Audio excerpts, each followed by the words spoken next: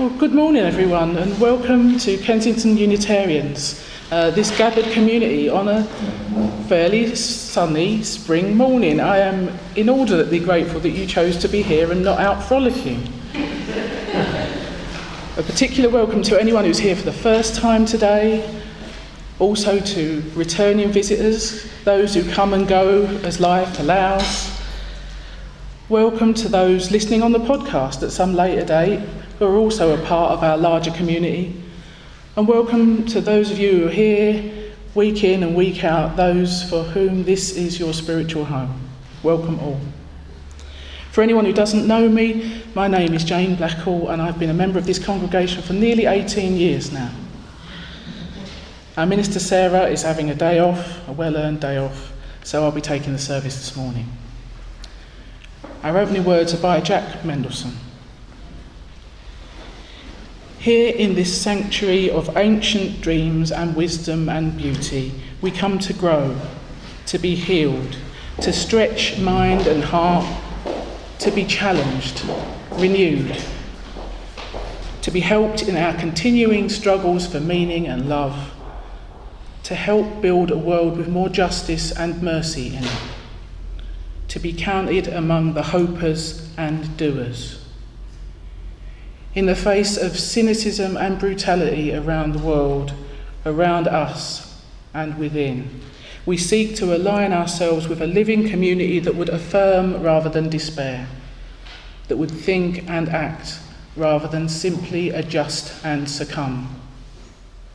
Here we invite the spirit of our own humanity and the healing powers around, under, through and beyond it to give us the nerve and grace, the toughness and sensitivity to search out the truth that frees, the life that makes all things new. And we'll start, as we always do, by lighting our chalice, the symbol of our worldwide Unitarian and Unitarian Universalist community.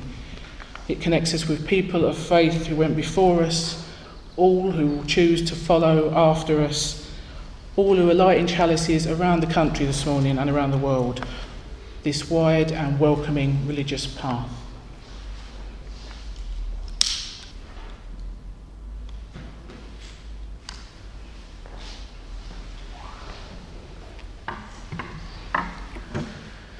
For this 1 hour, may we set aside our anxieties, our fears, our anger and self-doubt, our regrets, grievances and distractions. If only for this 1 hour, let the flame of this chalice burn them from our hearts and minds and light our way to peace and serenity. For this one holy hour.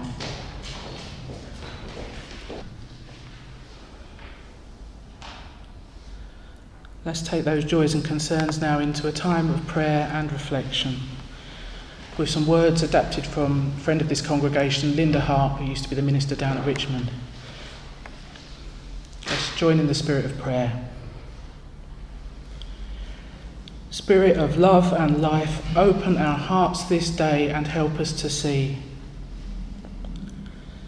Let us see in each other's eyes the reflection of our own and know that we are one.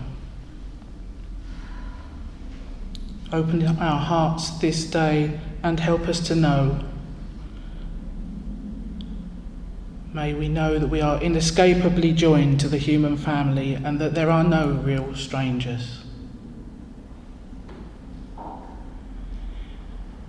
In these moments of stillness, joined with each other, sharing breath in this room, sharing life with all those we meet, one human family, let us open to each other, open to the web of connection that connects us all, to these companions, to all of humanity, to our world and the wide universe, all turning as one, together.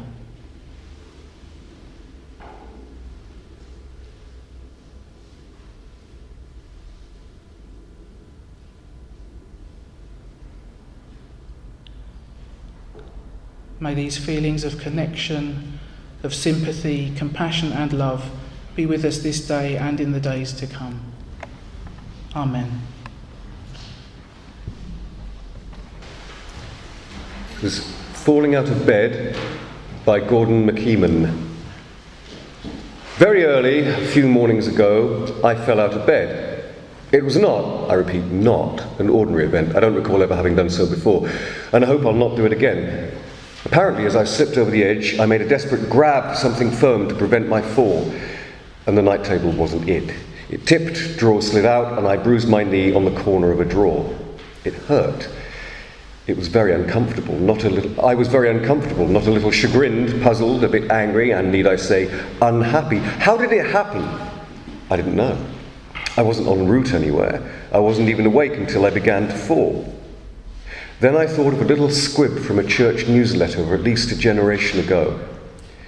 People fall out of church for the same reason that children fall out of bed. They fall asleep too near the place where they get in. That's the reason. I fell asleep too near the place where I got in. End of story? Not really. I began to wonder whether such accidents happen in other contexts. There are many, many books that remain unread. I went to sleep too near the place where I got in. And there are many, many people I might have got to know better, listened to more intently and purposefully to their stories, rather than waiting for a pause so I could tell mine. I went to sleep too near the edge. I hear people talking about living on the edge, I suppose, at the boundary between the known and the unknown. In some sense, we all dwell in that realm. Each new dawn heralds an unknown day. We sometimes assure ourselves that the new one will be similar to those we've already lived. We feel reassured by the hope of reliability. My unexpected, disorienting and discomforting fall out of bed has impressed upon me the conviction that the edge is not a good place to fall asleep. If you go to sleep there, you're likely to miss some new great happenings, like the ending of a conflict, a truce between old enemies, a new bit of community taking root in a casual apprenticeship, or a new blossom sprung out of an old plant. Of course, we must sleep. I can tell you it's not a good idea to go to sleep too near the place where you got in. The edge is an all right place, but it's not for sleeping. Now, that was a promise, wasn't it? This is a reading on The Blessings of Community by Douglas Taylor. Alone in the world, I was beset with frustration and anger at the world around me. So much injustice and hatred. So little peace and freedom. I longed to make a difference. I struggled against powers and institutions, but my actions seemed insignificant and my words were drowned out. Then I came into community, a religious community of hope and love. Here I found support and energy, vision and power, the authority of shared witness. And together we changed the world. Alone in the world, I was beset by sorrow and hurt in my life. So much loss and emptiness, so little hope and understanding. I wept for the pain in my heart. I ached from the hardships I bore. But my tears brought little relief, and my burdens grew too heavy.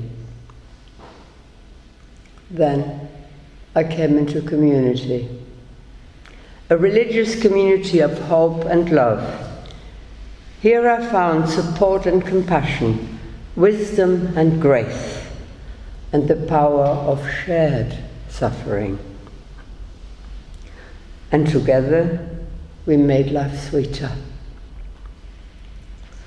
Alone in the world, I was beset by confusion and emptiness in my soul. So much busyness and pettiness, so little depth or connection. I shriveled inside from want of real spiritual bonds, and my soul cried out for meaning. Then I came into community, a religious community of hope and love. Here I found support and encouragement, depth and diversity, and the power of sharing the journey. And together, we saved my life, our lives. For all the varied reasons that have brought us out of loneliness and into community, we give thanks. For the blessings we each bestow on one another, with our energy, compassion, and prayer, we give thanks. For the blessing we become to others in need, we give thanks, and remember that we are not alone.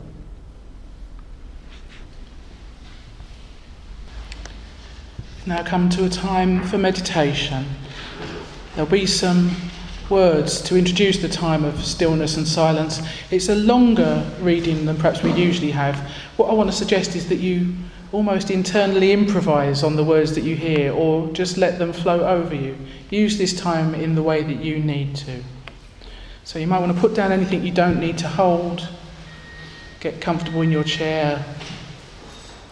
You might want to focus on the candles in the centre or close your eyes. After these introductory words, there'll be a good few minutes of silence, which I'll end with a sound of our bell. Source and spirit of our lives, voice in our hearts and light in our minds, in the joyful freedom of our fellowship, we are here together as adventurers, called forth in spirit, moving, yearning, questing, pushing the limits of our lives outwards to what is more loving and just, more beautiful and true. Here in this church, for so many of us, a spiritual home, this place made holy by the memories, aspirations, the purposes and ideals of those before us. We would be inspired by their example. These were people of vision and spirit. We too, those of us here today, we are also people of spirit. We too are powerfully moved by a deep concern for our world and a deep caring for one another. The Spirit moves in us too, as a free religious community joined in common aspiration, commitment and hope.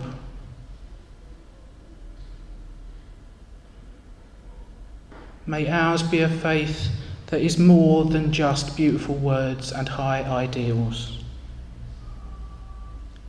May ours be a faith of vitality and commitment, a faith that burns in our hearts and minds. May ours be a faith that shines to the world as the light of deeds and the witness of actions. May we respond boldly to your call for adventure, for love, for justice and for joy. And let's take those high aspirations into a time of shared stillness now.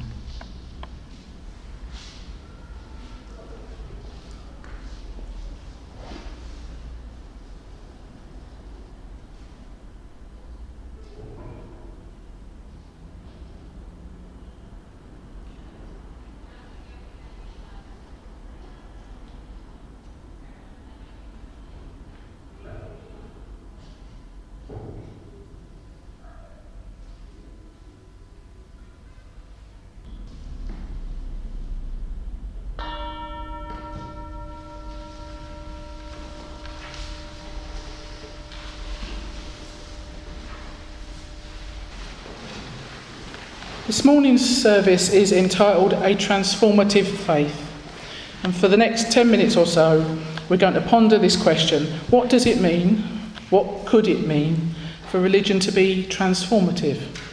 More specifically, what might transformative religion look like for Unitarians, people like us? What might it mean for you, for everybody here today, for everybody listening on the podcast? According to the Centre for Philosophy of Religion at Notre Dame University, a transformative experience is an enduring reorganisation of a person's thinking, For instance, their beliefs, attitudes, traits and emotions that substantially alters life as they experience or live it. I wonder if anyone here today, or anybody listening at home later, thinks about their religious faith, their Unitarianism, in these terms. We Unitarians are generally not known for dramatic conversion experiences. I don't know how many of you would say that you've had your ways of thinking permanently reorganised or your life substantially altered by your Unitarianism. Though I would say, honestly, for me, that has happened. My life is very different to what it would have been without this community, without the wider Unitarian community. I think it's been a change for the better. But even if you haven't had that kind of dramatic change, perhaps some of you will have experienced a more subtle change over a longer period of time. Perhaps you'll have experienced a more gradual giving of your heart to this place and these people, to this tradition and our wider Unitarian family. So let's start by thinking about some of these more modest forms of transformation. When I first started thinking about this service a few months back, I asked some members of the church what their experience of transformation had been. Had the experience of being part of this congregation changed their lives in ways large or small? Or had it changed their life at all? Maybe through new things that they had learned, insights they had gained, perhaps through people they'd met, personal support they'd received, or even in ways they had been challenged to change the way they think or behave, or maybe even their old way of life. Essentially, any way in which they had been even slightly transformed by their participation in this modest, quirky, religious community that some of us call home. Almost everybody I spoke to mentioned the way in which they'd found meaningful connections here with caring, supportive people, encouraging people, though those relationships had made a difference to their lives in good times and bad. And that is not an insignificant change in one's life. It can be hugely meaningful, it can occasionally be life-saving. That's not an exaggeration. Someone in particular noted that as a single person, as an older person, the sense of belonging that they'd found in this community was particularly significant for them. Knowing that whatever else is going on in your life, you can come here on a Sunday, every single week, like people have been doing in this building for nearly 40 years and on this site for nearly 150 years, and you can rely on seeing more or less the same friendly, familiar faces of people who more or less share your values. This actually matters a great deal to people. Your presence here matters to them, to me. You might not always credit it, but people are looking forward to seeing you and being seen by you. If you're a regular and you've not been spotted for a few weeks, someone will be wondering how you are and will probably try to get in touch. Now, that won't sound like a big deal to everyone. For some people, it might not even sound desirable. They might want to be left alone. But for those of us who are feeling a bit lonely or disconnected or even alienated, you might say, the knowledge that there's somewhere you belong can be life-changing in itself. Another theme that came up a lot when I asked people about the ways in which this church had helped to bring about transformation in their lives can be summed up by this comment. Church helps me to be my best self. Perhaps this is because it gives you a regular time and space to reflect on your life, to be around other thoughtful people who are also committed to reflecting about deep matters, wrestling with questions of meaning and purpose, wondering hard about how best to live. It's the sort of activity that is otherwise easy to put off if you've got a busy life, but making a habit of coming here once a week, come what may, helps you keep a focus on it, regardless of what else is going on. This community will help you in your own personal exploration and self-development. In general, people around you are not trying to mould you into anything in particular, but they'll do whatever they can to cheer you on while you're doing your own work. You can try out new things in a setting where, in general, people are rooting for you to do well. Somebody else touchingly spoke of their own experience of transformation here. They said in this church they'd changed towards someone that they'd like to be, and that everyone they'd engaged with had been supportive and accepting. They said, you are enabled by others to transform by yourself for yourself. This is probably a good moment to mention in passing that all this talk about being a place of transformation doesn't imply that I or anybody else thinks that there's anything wrong with you and that you need fixing. We're all jolly splendid as we are, and by virtue of the fact that we're still alive, we're on a journey of change that isn't finished yet. Indeed, the UU minister, Douglas Taylor, points out that a precondition to true transformation is to accept ourselves in the moment. He quotes Carl Rogers, the psychologist, "It wasn't until I accepted myself just as I was in this moment that I felt free to change."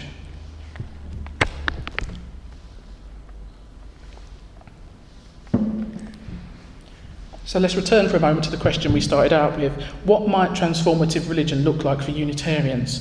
In the words that are on the front of your order of service, UU Minister Kent Doss has got this to say on the subject. "I'm really curious about what it would look like for us as Unitarians to open ourselves to having a transformational experience in our religious life. I don't mean feeling like you've got a new idea or feeling motivated to do a little better this week. I mean, what would it take for us to come to church open to the possibility of leaving a different person, transformed by the sacred, filled with a new spirit of love, justice and compassion, so much so that you couldn't help but make changes in the rest of your life?" To me, it sounds like he's talking about something more dramatic here, more like a Unitarian conversion. Not just small-scale alterations here and there, but a whole reorientation and rededication of your life. A sense of wholeheartedly committing to that spirit of love, justice and compassion, taking your values very seriously, sorting out your priorities, and actively rearranging your life so that you can give more of your time and energy to the things that ultimately matter most of all. Religion's transformation of this kind isn't not an end in itself, not just a mystical swoon. We are transformed so that we can go out and transform the broken world. We are transformed so that we can speak the truth and challenge injustice. We are transformed, if you like, so that we can build the kingdom of God, as in the hymn that we just sang. It's about claiming this sense of purpose and aligning our actions with the greater good. And feel free to choose the form of words that works for you in this regard. UU Minister Scott Alexander has got a lot to say about it. This, again, is quite a long quote, but I think it's worth it. He says, "True religion, transforming, saving, compassionate religion, is about rolling up your sleeves and genuinely living a theology of dirty hands. It's about standing up for principles, living your values and serving others. It's not convenient to live by one's most dearly held principles. There are many costs and sacrifices that are required. True religion limits, tests and challenges the individual. It is often anything but fun. For in this broken world of ours, it is hard to serve justice, difficult to work for peace and equality, demanding to live compassionately. Taking your Unitarianism seriously," he continues, "means that your beliefs, principles and values should be visibly present in your life. People around you should be able to see your religion in all the big and little ways, in what you say and do in relationships, in how you make decisions and solve problems, in the institutions and causes to which you give your time and money, in how you care and serve other things, most especially other people. Being a Unitarian means daily lending yourself and your soul to the building of a gentler, more humane world, most often not in grand and glorious heroic feats like those accomplished by great human saints, but in little everyday ways that have the power to transform our world, one caring, responsible deed at a time." Those words of encouragement and challenge from Scott Alexander. We have so much potential within us as individuals and as a small, quirky religious community to help make the world better in innumerable different and beautiful ways. And in this congregation, we can support each other to realise that potential, to use our gifts to the full, to spot and develop those gifts that are as yet undiscovered, to coax and cajole and occasionally prod one another into new phases of growth. It is perhaps too easy to forget how unusual this is, this opportunity that we have right here. You're onto a really good thing. Well done. Well done for finding us and well done for staying put. This gathered community of people of all shapes, sizes, ages and life experiences, brought together by what? It's not always obvious, is it? Shared values, maybe? Be sure you're making the most of this remarkable opportunity for your own sake, for the sake of all of us, for the sake of something bigger. Make a leap of faith, some sort of inner commitment to deepen your religious life, to take your faith a bit more seriously, to let it truly transform you. I'd like to close with some words from the UU minister Joshua Snyder. He says, "Even doing a small thing can transform us if it resonates with our soul. For it is in that moment when we understand that religion is more than a set of philosophical ideals that one gives intellectual assent to. Rather, religion is the truth that you live your life by. It goes beyond knowing to actually doing or not doing something, because you're called by God or by your innermost conscience to do it. That takes real courage, for it's when we follow that deep stir of the soul and we have the courage to let it burst forth into the world in some concrete way that our faith becomes transformative. May it be so for all of us. Amen." If you are who you were, and if the person next to you is who he or she or they was, if none of us has changed since the day we came in here, we failed.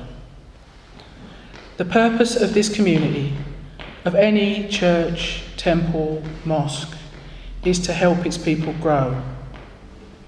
We do this through encounters with the unknown, in ourselves, in one another, in the other, whatever that might be for us, however hard that might be, because these encounters have so many gifts to offer.